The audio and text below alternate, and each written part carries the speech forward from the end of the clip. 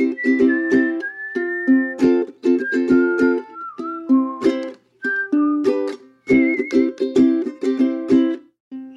to the Solspace podcast. Thanks for listening. Welcome back to the Solspace podcast. This is Mitchell Kimbrough with Solspace, your humble host. And my guest today is Leslie Camacho.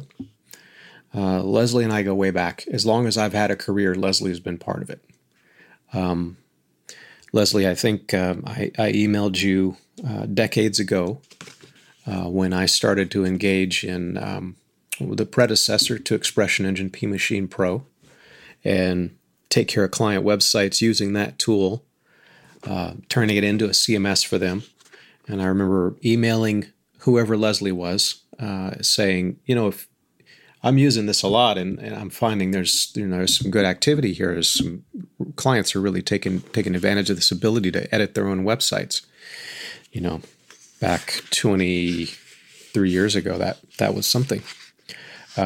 And I said, I'm imagining clients are coming to you guys saying, hey, can you build us a site? And you say, no, we build the software. You need to find a developer to do it. So maybe you have a developer network. Could you please add Solspace to that network? And you didn't really have one, but shortly after you had about 3 people on a list. And I built my business on that.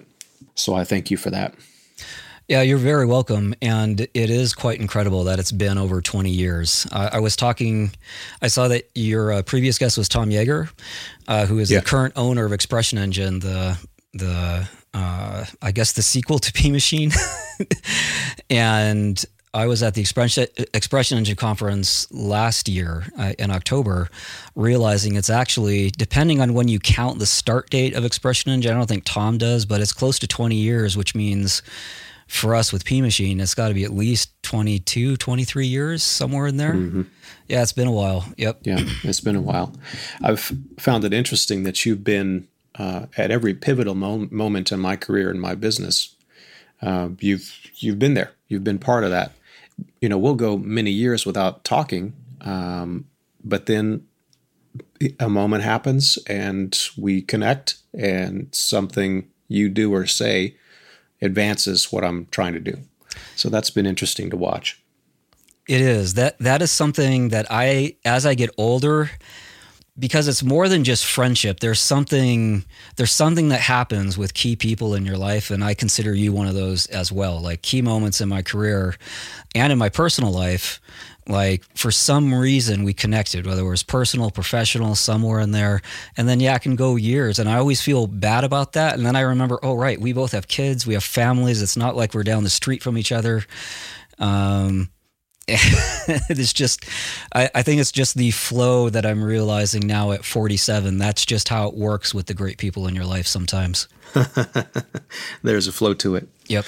Well, the most recent iteration of this was sending you an email a couple of years ago when I was trying to face head on the fact that I didn't, as a business owner, really have command of the discipline of marketing. And I was realizing how bad that was. I mean, it was Solspace as a word-of-mouth business like a lot of agencies are. And, we have cycles where we'll engage heavily with a handful of clients, and those relationships will reach their natural end and will be at the bottom of the trough. And I'll be looking around, high anxiety and a panic, wondering, how am I going to generate more work? And that's the superpower of marketing, is that you spin up a flywheel and you have this steady flow of incoming business of a certain kind that needs a certain thing that scales well. I knew I needed it, and I knew I had no beginning to it. I sent you an email and I said, hey, could we do a little consulting where you can get me caught up on what I should know about the fundamentals of marketing? I'd like to fix that part of my business. And your response was something along the lines of, yeah, I could do that, but really what I think we should do is completely and totally overhaul your company from top to bottom. And I was like, okay, man, come on. At the moment, I wasn't interested in hearing how completely messed up my business was. Now, to be sure, it's 23 years old. At some level, it's a successful company. Yes. But yeah. as someone who really is just kind of wired to strive for excellence and to be better every day, to improve upon what I did yesterday, I'm never satisfied. It's never good enough. There's always something stupid broken that looks like a ridiculous, like, why didn't I fix that? Why didn't I change that? But at the time, I didn't want to hear it. And then a few years later, you had become an EOS implementer, so Entrepreneurial Operating System. You'd become an implementer of EOS, and you sent me an email saying, spinning up my practice as an EOS implementer, and I'm reaching out to colleagues and friends who I think might be able to make use of it, or who know someone who might. And I just thought I'd put a bug in your ear. If you're interested, go read this book called Traction. If you want a free copy, I'll send it over to you, no problem. And I was like, crap, Leslie's trying to sell me something. I don't want to buy cheese. I don't want to buy any snacks at the door. I don't want to do any, don't upsell me on anything. So I was really closed off to it, but we go back so far and I have so much trust and faith in you. I said, all right, what's the harm in me grabbing the audio book of Traction, listening for a few minutes, and I'll throw it in the garbage if it doesn't do anything for me. I did that, and literally a few minutes into the book, I realized that it's the missing thing that I've needed for so many years. The reason this is a podcast topic today is Solspace is all about reliability, and we're all about serving clients with incredibly complicated websites, really difficult, complex problems on the web. And we have to execute and do that reliably over time. We can't do it if the business is not run with a sense of excellence, with a system, like with discipline. And Traction and EOS provides us with the framework to think about all the fundamentals at the same time in the right way. And so I was really blown away. So I got fired up to bring you on as our EOS implementer and really throw ourselves fully into it. And so the whole thing caught fire. And for a number of months now, we've been implementing EOS, and it's a totally different business. Even though it's a very short amount of time, it's a totally different company. So that's a bit of an introduction to say, I wasn't ready, and then I was ready. Yeah. So without further ado, maybe we could turn the microphone over to you and put you in a position where you can sort of introduce EOS, talk about some of the fundamental concepts, and I'll try and interrupt you to tell you how important some of those pieces are for agency owners like me or business owners like our clients, who are, a lot of them are the perfect size to engage and use EOS to clean up their internal system. I think it's also really, so you brought up timing several times already, and it's so crucial. That's one of the things I've also discovered now in my late 40s is when I sent you the let's overhaul the business, I wasn't ready. I thought I was, but I wasn't either. So the timing's fortuitous when it came back the other way. I'm sure we would have done something meaningful, but it wouldn't have been this. And so I'm always glad, I'm glad when the timing works the way it does for whatever reason. I think if you'll allow me to back up, I want to give context of why I chose EOS personally in there and how I ended up here. We met early in blog CMS days. It's very rare that I meet people like you anymore that remember a time before WordPress in that sense. So I've been in the CMS business to some extent, had touchstones with it and agencies the whole way through now for close to 25 years, maybe a little bit longer as well. But the important thing is when I was running someone else's company, and I burned out. Like I thought I had my dream job and I burned out. And I've told versions of this, but the personal side of it for me was when and this is my own perspective, when I thought I was at the top of my game, had the title of CEO, and I was coming home stressed every single day. I worked at home, but trying to leave my home office, and I just wasn't home. And I remember talking to Laura, my wife, and just saying, I think I'm ready to not be the CEO anymore. And she immediately said to me, please quit. Like, it was that fast. And it blew my mind, because I'm the sole income earner at the time I was. We had our third kid on the way. We had just bought a house. We just bought a third car. And I've always done well. I've always been treated, financially speaking, super fair and generous, but I was in no danger of retiring. I mean, it's still a small business in there. So, but I feel like that was a wake-up call to me that I wasn't doing the right thing. And it was probably one of the most difficult decisions I ever made, where I quit. I realized I was not the right person for the job, even though I couldn't really identify why. I'm sure I said lots of dumb things at the time in retrospect, but the core thing was true, and I'm really glad I did. I feel like I would not have recovered as a person without it. But that planted in my mind when I looked up around my peers, and I realized most agency owners, the other indie software companies or VC-backed companies that I happen to know the owners or someone on the leadership team, we were all stressed. Some of us going through divorces, some of us just overburdened. Like, there was a... regardless of where we thought we should be doing financially, we were certainly better off than most people. Even if we weren't, in rarefied air 1% land, we were definitely doing well. And yet, more and more, I realized that something's off in the way that we're doing business. And I think in particularly in our space, digital agencies, when we're talking here, this was a brand new thing. Like, this industry is still less than 30 years old, depending on how you measure it. But compared to other industries that are established and have lots of history, we're all pretty brand new at this. And so I dabbled in different types of consulting, and I did well as like a fractional COO. Then I worked with one of my former competitor, great friend still, Brandon at Craft CMS. And I was there 4.5 years. And again, I burned myself out to the point where Brandon had to fire me. And that was another wake-up call, because, he's still a great friend. I say it with a lot of love. Thank you, Brandon, for doing that, because it changed the trajectory of my life again. But it was another reset moment where, like, what is it that I'm looking for? And again, looking around at peers, I feel I found a lot of people, and especially now as we're getting older, and I realized that part of the thing is I didn't know how to be a leader. I knew a lot about product. I knew a lot about communication. I had some natural soft skills that I didn't know could be turned into something.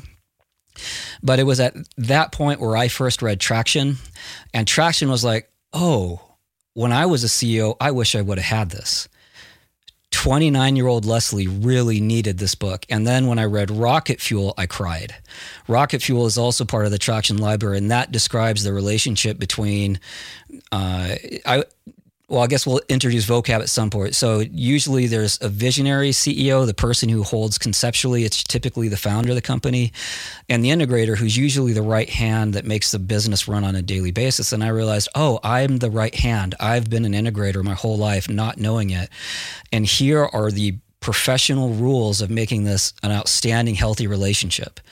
And I looked back and I was like, man, if I had this rule set, or these guidelines, it would have helped me so much in both those jobs, and not just me, but the people around me. Maybe I would have had the wisdom to quit, or maybe I would have had so I don't want to go back too much in the what if part, because the important part is the epiphany I had was like, this is really meaningful, because it describes this intersection of what a leadership team needs and what a founder needs. And what a business needs. So there was this intersection of what you need on the personal life and professional life that I feel that EOS addresses so simply and beautifully, that's when I began to consider it professionally for the first time. And it took me about 4 years to actually make the jump to being an implementer now. It's a hefty process to go through. It's expensive. You go through training. You have to buy a franchise. So it wasn't a light decision in there. And I did my due diligence. I did a whole bunch of research on all this stuff. So that's kind of the backstory in there. And then our friend Eric Regan, he and I were talking one day. He's like, Leslie, you're a great coach. Do you know that? I don't remember if that's the right word to use, but if you did this, we would hire you. And a couple of friends said the same thing. And I was like, okay, I hear you. I need to go do this. And so I talked to Laura, and she said, I loved you when we lived in a basement and made $15,000 a year. And if we have to go through that again, we're totally worth it. So we did it, and it has been. So that's the backstory. And I wanted to anchor that in, because this wasn't just like hey, what's hot right now? It's really important in what I do, because I'm terrible at marketing myself. I know branding, and I'm good at sales, but that in-between part, I talk a good game, but I'm terrible at it, executing for myself too. So I've realized that my only saving grace in terms of that is that I'm really good at showing up and helping, and in order to do that, you have to be authentic. So when I send the emails out like, hey, I'm going to ask you a businessy thing, but hopefully our previous experience knows that I don't do this often. So if I'm doing it, it's probably something that I hope, our past history is like with you, it's worth taking a look at. So it was a really personal decision to me, as well as I think a great, tools that I want to help people that I've essentially grown up with professionally with in there. So that's it. And I think when I'll go through what EOS actually is, but that's what I want to anchor. Like, this was a big personal decision based on the need I saw in my peers in this industry. Like, we are so skilled deeply, usually in some skill set that's about creating something, design, product development, but we don't know how to transfer that into creating a leadership team. And at the end of the day, that's what EOS does that I love, is it helps an owner create a real leadership team that helps them let go. And that's, I'll pull out the Solspace word. That's what gives you that reliability as you run your business, because you're really empowering others in a very simple, but oftentimes hard way to do that. So that's all the background context in there. There's a little bit more context that comes to mind when you were speaking just now. When you introduced me to EOS and traction, at no point did you say the following. At no point did you say, by the way, this is not some salesy sort of gimmicky framework dreamed up by one or two people and then marketed heavily. Instead, what this is an accumulation of one person's many years of business experience combined with sort of folding in some really scientifically valid and data-driven analyses of successful businesses and successful management. I'm thinking of Good to Great, Jim Collins at the moment. I just finished going through that a second time today. There's a couple of other pieces that are important for the traction framework. So the reason I bring this up, and I think it matters so much, is when I got into traction, I was like, this is kind of a hodgepodge. It's not necessarily symmetric. It's not aesthetically beautiful, like my code is supposed to be, like our websites. I'm so obsessed with truth is equal to beauty and beauty is equal to truth. It's not. It's sloppy, but it's sloppy in a way that is true. Like the underlying principles in this validate against my years of experience running a business. And I didn't need to go too many pages into the book to say, yep, saw that 1,000 times. Yep, I've done that one. Yep, I never do that correctly. Yep, that fails every single time. Yep. So this is actually backed by really good research and really good additional authorship from elsewhere in the business community. It's this amalgamation of the fundamentals. My favorite metaphor when I think about EOS is, I think most people listening to this podcast will have had the experience of PE basketball in high school or junior high. So you got a coach, and the coach is like, today we're going to learn the fundamentals of basketball. And you got people in there like, I really couldn't care less about the fundamentals of basketball. It doesn't matter. But Why not know it? And when I was running this business all these years, I was looking around thinking, I'm too embarrassed to go say to anybody, do you happen to know a book that has all the fundamentals of running a business and between two covers?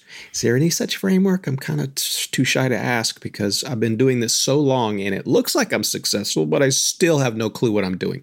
How do you market? How do you set a positioning statement? How do you communicate values to a team? Why are these things even important? What fits together and what is extraneous to these fundamental core concepts? So the basketball coach is in the gym yelling, use your fingertips on that ball. Stay on the balls of your feet. Like, get the fundamentals right. And that's what we're talking about with business. You got to get the fundamentals right so that you can execute for decades. And that's what Traction and EOS has done for us. Yep. Yeah, and particularly the fundamentals of leadership in there. So I feel like it would be a good time to give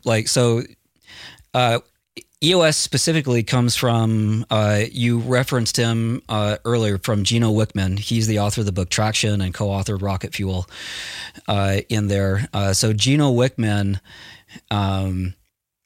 got started in business and sort of the art and science of entrepreneurship by taking over his father's business. And he ended up running that for 7 years, realized it needed a turnaround, turned it around with the team, and basically took extensive notes the whole time. Really was methodical. I don't know Gino at a personal level. I've met him a couple times and I've heard him speak, but the guy is methodical. Like, if you think of a super business nerd as opposed to a business consultant, he is just that kind of ball of nerdy energy that you hope he is in there. And so he ended up selling the business, and after he sold the business, he basically made a bet that he could do this for other businesses. And so he worked, I think there were 10, and if there's other more experienced implementers that by some part hear this, please correct me in the future. But he started working with 510. They didn't call them implementers at the time, I don't think, but just really defining the model. And they went out and tested it in the real world.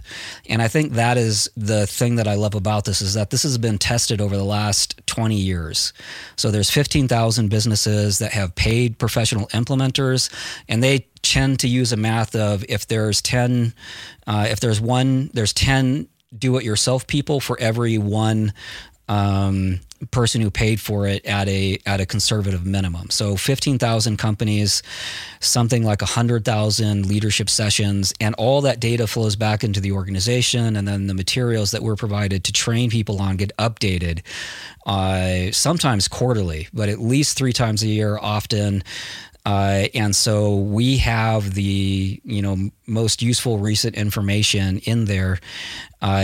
But the premise of the system that you touched on is that it's really simple and it's well curated. Like, I think one of Gino Wickman's geniuses is he has a lot of original thought, but the thought that is, I think his genius is how he pulls it together and makes it usable for someone who has no business background but is a highly skilled professional of some sort, or a really driven professional of some sort. You don't need an MBA. I got an MBA to make sure that Traction was what it says it was. I'm not kidding about that. During the pandemic, I got my MBA, and I hadn't made the decision to be the implementer yet. And every time I got to leadership and strategic leadership and organizational change, every time I was in those sessions, I would look back and say, Traction does this better if you're a business under 200 employees. Like, there's just no way I would ever bring whatever I'm learning in this MBA class down to most of the people I know, because it makes no sense. It's like, here's how you manage a $5 million directorship budget. Great. I wish my company had $5 million in revenue. And, so it wasn't action. Most of what I learned in my MBA wasn't actionable in the same way Traction is. So, like in our marketing material, when we talk about it, it's proven true. It's like, it really is a set of timeless concepts. And I think what you would describe as sloppy, because I experienced that. All my clients have experienced that so far. And when I use it for myself, and I've used it in past businesses that I consulted with, is that a lot of the answers that EOS wants you to, or the actions it wants you to take is, hey, did you talk? Did you say anything? Did you bring it up? Did you have the conversation? Hey, you're upset at Mitchell? Mitchell's my boss. Have you talked to Mitchell? Have you brought it up? Does he know? Are you having the conversation? Have you tried to resolve this? Like, so much of it is just enough guidance and structure to force healthy conflict, build trust. And that's like the basics, the fundamentals, like you talked about, that you need, and then the business can grow from there. Like it's all about that simple stuff in there. So the EOS model itself, like what Gino took and created, and then got tested by implementers in the real world, and it comes down to 6 key components of the business. That's the EOS model in there, and I'm happy to kind of like go through those at a high level. If that's helpful here, but that's the nuts and bolts of it. At a high level, we say EOS gives you vision, meaning it gets everyone on the same page with where your company's going and how you're going to get there. It gets you traction, so that means everyone knows on a daily basis what's they're working towards, what their real priorities, and why. It doesn't just say, hey, do this because do this. It's like, oh, I can actually reference what we're doing from a strategy perspective that's written in plain language, that was clearly communicated to me, and I can ask questions about, and I'm bought into. So I know why I'm doing what I'm doing as an employee, as a leadership team, as an owner. It gives that cohesion. And then the last one is healthy, meaning that whatever level of team health you have when you're through the EOS process, we want to see an increase in team health regardless of where your starting point is, because that's super important in there, where that team health is critical, especially in the digital agency and software space. So I feel like I could get on a soapbox here. What do you think will be helpful for people here before I get on a soapbox? Let's get into the 6-part framework, but before we do, why did I throw Solspace at EOS the way I did? And the reason it's important is for anybody else listening to this thinking, this sounds a little bit like my range of problems. I wonder, maybe I'll pick up the book a couple of years from now. There's a story in Traction, something along the lines of a traveling salesman approaches a farmer who's sitting on his porch, and the farmer's dog is on the porch with him, and the farmer's just rocking in his rocking chair, sipping on some lemonade, and the dog is whimpering. And the salesman says to the farmer, why is your dog whimpering? What's going on with that? Is it okay? The farmer says, yeah, it's whimpering because it's sitting on a nail. And the salesman says, well, why doesn't the dog get up off of the nail so it doesn't have to hurt anymore? And the farmer says, oh, well, because the nail doesn't hurt bad enough yet. Yeah. And that little story is, it's kind of hokey, but it's really stuck with me, and I think about it daily. Like, why didn't I fix this business sooner? Because it didn't hurt enough. We were growing and continuing to succeed and getting good clients and doing good work for them. But there came a point where I could feel that we were stagnating and we were becoming complacent. And we were failing in a lot of the ways that Traction calls out as catastrophic failures to watch out for. And so the pain of being unable to fix these broken things over the years, for so many years, finally hurt too much. It was finally enough pain. And somebody made the suggestion, hey, what happens if you get up off of that nail? What would it be like to remove the painful thing from your butt? Yep. Have you considered that? And here comes Leslie saying, hey, why don't you get up off the nail? Let me show you how. You lift your body up and you move away from the thing and you make sure you never get there again. So that's the impetus. We had a failure internally to confront one another. It was not part of the culture. You're dealing with somebody who, don't take me to a cocktail party or a dinner party because I don't want to be there. I don't want to be in a big group of people being loud and chatting it up. And part of that is I'm not a confrontational person. I would choose not to confront, but it's toxic. And we were failing fundamentally to confront one another about stuff. We would have an initiative. Hey, let's get on to a better project management. So we're on Basecamp 1, Leslie. Still, Basecamp 1. Yep. Let's get on to it. We've been talking about it for years. We should get on to a better thing like, Jira, ClickUp, Asana. Let's modernize. Okay, cool. And then somebody on the team would say, I don't really like the UI, or I don't know if that tracks time the way I want it to. And we wouldn't confront anybody and say, well, tough. Back up what you're saying. Give me some data that says you're right and I'm wrong. We wouldn't do any confrontation, and we didn't make any progress, and we didn't fix anything. That's just one of the many things that were part of the painful nail I was sitting on. So with that in mind, there's some gas in the tank. There's some fire under the butt. Now we talk about what this framework is. We talk about the 6 components that make up traction. Yep. And for me, once I got the introduction to it, it all started to resonate, and I saw the 20 years of my life in the mirror, So introduce us to that. Yeah, so the EOS model is made up of 6 key components, and the first one, the one that we always start with when introducing it, is called the vision component. And the vision component is exactly what it sounds. It's what's your vision for the company? And oftentimes, and especially I think in agencies and software companies, is we have a vision for product. We have a vision for excellence in terms of quality of service or excellence of service. Like I want to deliver a world-class experience to my clients, and or want the software to enable this, and that's really important. But this is a step above that, saying, as a company, where do we want to be in 10 years? Not just where the product is. And then what leads in that conversation in there. So the vision is getting everyone on the same page about where the company is going and how you get there. And the way that we do that, start with, is we ask 8 fundamental questions of a business, the 8 core questions. And they start with, what are your core values? What do you really believe? And then more importantly, what do you actually live daily? And just on a personal level, this is what sold me on EOS versus other operating systems. There's other operating systems available, but EOS anchors the very start of the work on how you actually run your business, on your values. And to me, my progressive heart, and there's in conservative hearts too, there's nothing about the progressive, but my background, I have a very mission-based background. I have to be on a mission. I can't just do things for money.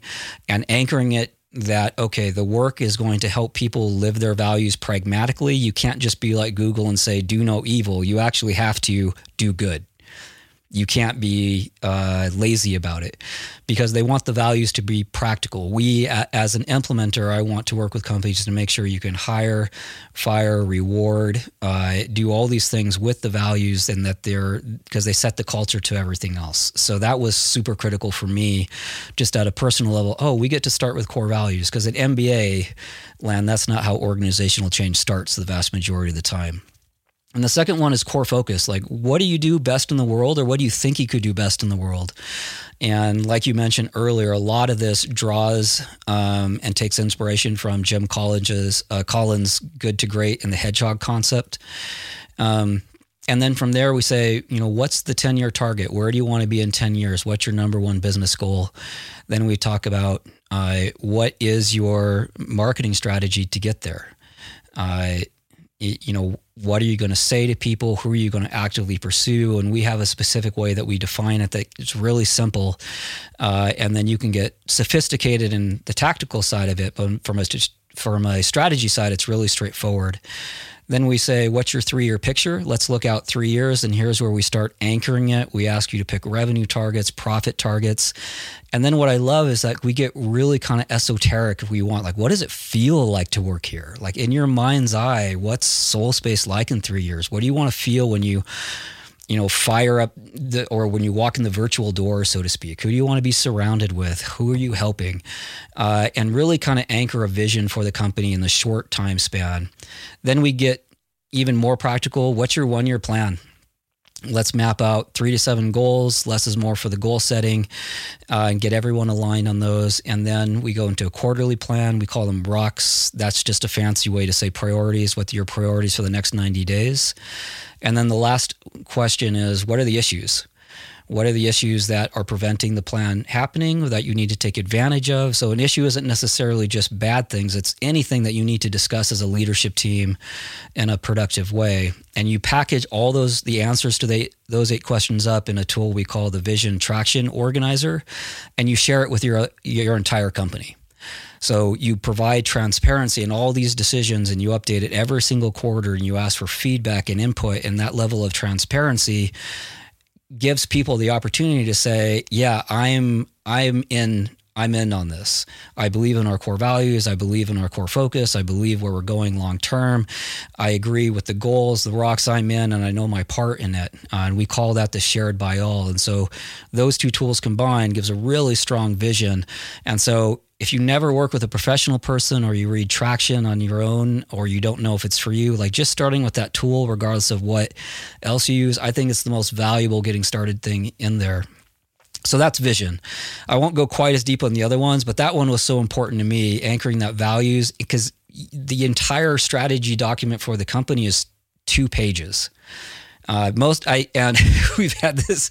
This is why EOS is not a technical company. We talk about pages still in a digital world, but it's a short document, 2 printed pages. We have a vision side of it. We have a traction side of it. You're answering great fundamental questions and sharing it with your entire team, and you're updating it. It becomes a living document. You challenge these assumptions and really begin to execute on that. So the second component is the people component. And here we talk about 2 things. We talk about having the right people. These are people that share your company's core values. They're the people that you are excited about to work with on a regular basis because they live out the values in a similar way that you do. And in particular, this gives things like EOS doesn't talk about this specifically, but in my experience, it really gives someone that really wants to do diversity inclusion and take that. It gives them a very practical way to say, are we saying we're about D&I, or are we actually living it, and forces that conversation quite nicely, I think, in a productive way. Then we talk about right seats. So you have people that are good fit for your company, and right seats are the more traditional thing. Do you have the skill set to the job? We have EOS loves its short terminology. So if you hear me say something that I didn't explain, please let me know. But we call it get it, want it, capacity to do it. That's, do they get the job? Do they want to do it? And this is from an energy level. Is it going to excite them? If they do this every day, they're going to be fulfilled. Are they going to be happy about this job? And then the capacity to do it is, do they have the skill set? I might love design every day, but I don't have the capacity to be a designer. And so you use that as a baseline to figure out, do you have the right people on your team? Are they excited to go in the direction that you're going? And if not, most of the time they're going to self-select out because you clearly articulated, we're going this direction. Are you in? And they can say yes or no. And then you can compassionately and responsibly deal with that in whatever way you need to. So what we're looking for here, and the reason we go to this as the second component after the vision, is that we're looking to see if you have right people in the wrong seats. These are great people for your organization, but they're not good at their job. So let's find them a different seat in your organization. Because finding right people is hard. And so if you can train them up, coach them up, if you can do something that gets them into that a fulfilled capacity in terms of contributing to where you're going, it's worth doing most of the time. Then the other key issue, and the one that I personally had the hardest time with, is wrong person, right seat. And I think in knowledge worker land, especially in the developer space, I think more so than other places, this is the person who does not share your values, but is great at their job. Really productive developers that are constantly tearing everyone down, or political infighting in the team. And this is the one where I had the biggest challenge with, because I've worked with a number of developers. Sometimes I've been this person. So wrong, if you don't share a company's values, it's not an ethical or moral judgment on you. It just means you don't naturally live the values of the organization you're working with, and that causes conflict. And so when that conflict happens, the right thing is to let that person go, because it's not good for their career and it's not good for you, and they cause long-term damage almost immediately, whether you see it or not. It's happening in there. So we have vision. Get everyone on the same page. We have right people, right seats, the people component. Make sure you have the right people at your organization. It really helps with long-term job satisfaction as well in there, because your explicit stated goal is to get people doing things they love. Like, it does its best to live the cliche out there. Then we have the data component. So the data component, we are just doing our best to take the subjectivity out of the initial response. So the line is, we want subjectivity out of our decisions. I couch that a little bit because there's an art and science to this. What you want is good data that informs your decisions in there, and you want to take the subjectivity out of the data gathering, and then use your expertise versus subjectivity in there. So we have probably the biggest driver of this is we have what's called the scorecard. It's usually just 5 to 15 measurables. And everyone's responsible for a measurable in there. And it usually are leading indicators that drive the weekly activities of your business. So it doesn't replace traditional financial reporting. Instead, it helps focus you on what are the 5 to 10, 15 things that if we do this on a daily basis, we're probably healthy. And lets us breathe easy, lets us know if we're doing a good job as a whole and individually. And it can be a game changer once it's firing, once it's really working well in a company. So once we have vision, people, and data, then what happens is you tend to then have a much greater clarity on what's going on in your company as a whole. And you're going to see where all the challenging, hard things are, whether they're opportunities or whether they're bad things you have to deal with, like things that have been hidden for so long and now they've festered. Usually at the start of a journey, you find something like that. Then as you go, they're much less challenging, at least at a people level. And so we have the issues component. And the issues component, it's a very lightweight system of making sure that the important things and sometimes the not important things just get discussed on a regular basis. And more importantly, it's not discussed, but they're solved. And this is the eye opener for people once they practice it. And so I can describe it all I want, but until you've actually tried it, it's hard to let it sink in that you're not discussing things, you're solving them together as a team routinely. And this is a methodology. It's more like a philosophy. And the root of it is a bad decision is better than no decision. And this goes back to we've been on Basecamp 1. We should do this, but we've discussed the hell out of it, but we haven't actually gotten to a solve yet. And so we use a process called IDS, which is identify, discuss, and solve. And so we can have these big chunky issues that get, quote, I'm going to put solved here in quotes because EOS has a specific definition of that, where you don't move. If we start solving an issue, we don't move on to the next one till we know what the next action we need to take is and who's taking it. That's a solve. Or we've determined it's not an issue. And either way, we move it on the list, get it to the next one, and then there's accountability and follow-up there. And this is easily the part that takes people by surprise. The first time they hear it, like most of the time, there's a lot of doubt, and then 8 weeks later, people are like, I don't know how we didn't have this sort of really great way to talk about and actually take action on our most pressing challenges and opportunities on a regular basis. So that leads to the fifth component. That's process. Process is just documenting. Usually it's between 8 to 10 of the core processes in a business. There's a way that you do sales, a way you do marketing, a way you deliver value through products or services. And EOS really champions a entrepreneurial 20/80 approach where documenting here just means what is the 20% that you need to write down or somehow capture in media and communicate that gets 80% of the process complete.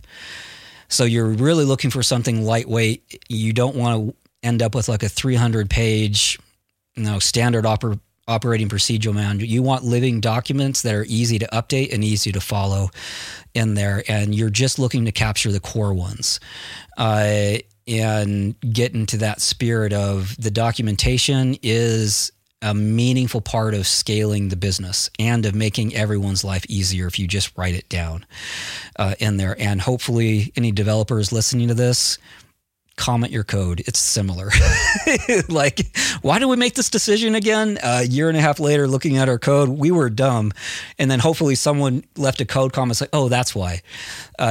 It's a similar in spirit to that. Like, imagine the amount of code you write versus the amount of comments you write that help you remember why you wrote that code that way. It's similar, similar in spirit there. And so then the last component we just called the traction component. And this is about how we live. It's the cadence of life inside the business. So the way we look at this cadence is there's an annual strategy meeting. So you have a 1-year cadence, an annual 2-day strategy. And this is the super challenging. We do trust builders. We really take the time to deep dive a bunch of stuff and then solve issues together.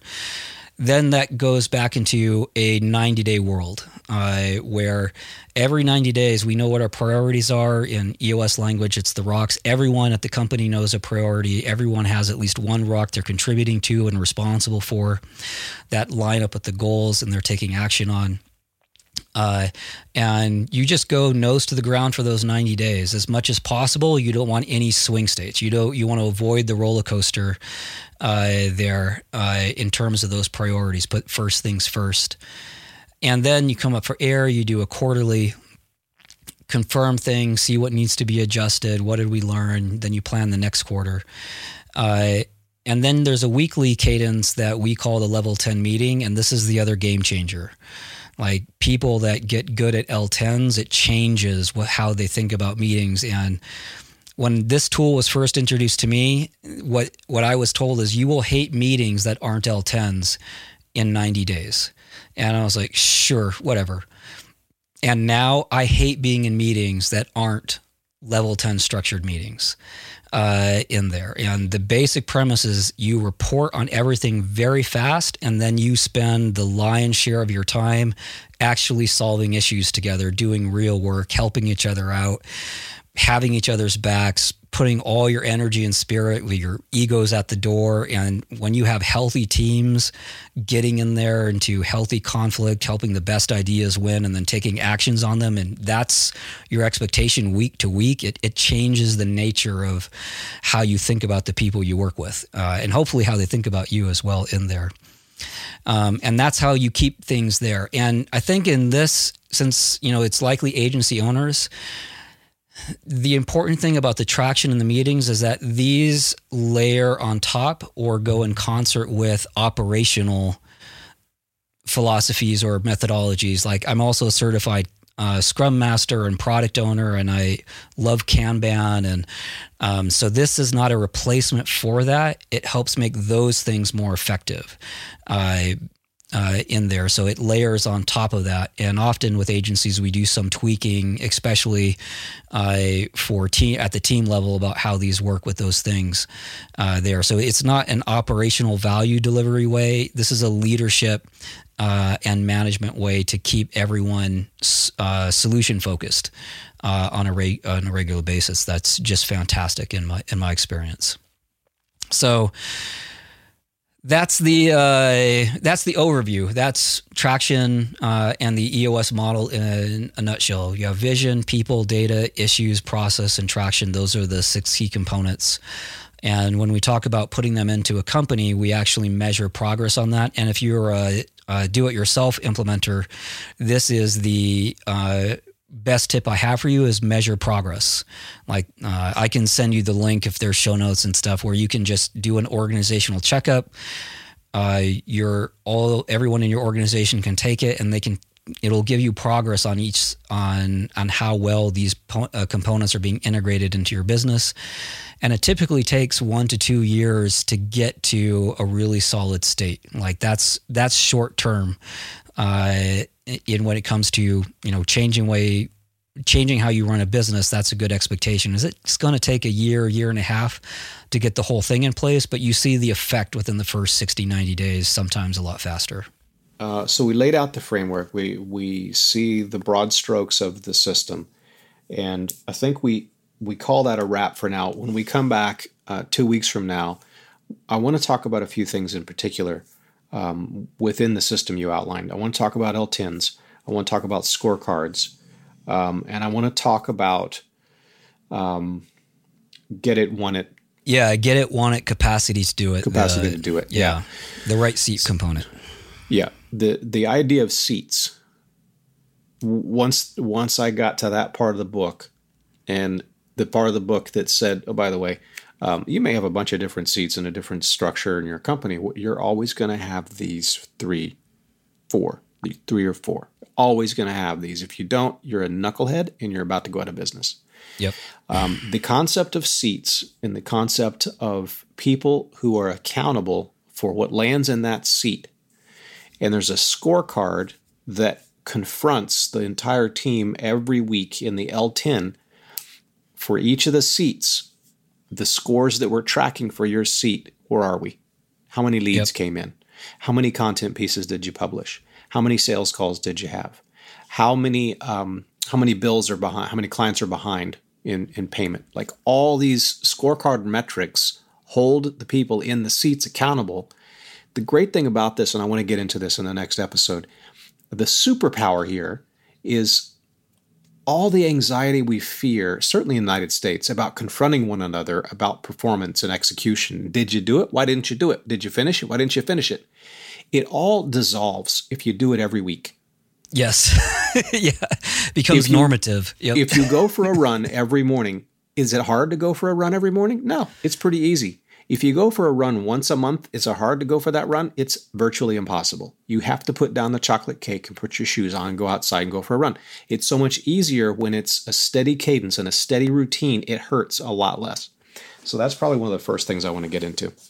But Leslie Camacho, thanks for getting us kicked off here, and we have some more detailed stuff to talk about on our next episode. All right, sounds great. Glad to be here. Looking forward to the next one.